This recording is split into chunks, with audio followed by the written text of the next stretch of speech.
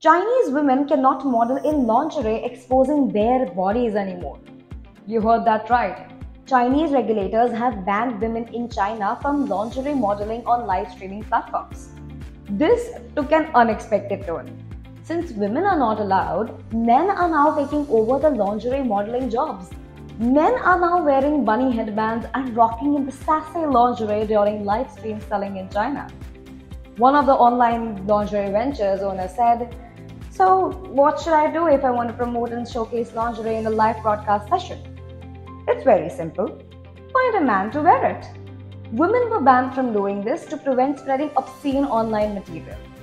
Some women have resorted to wearing lingerie over a t-shirt, and some are using mannequins on TikTok's Chinese domestic version, Douyin. What do you think about the new censorship in China? Let us know.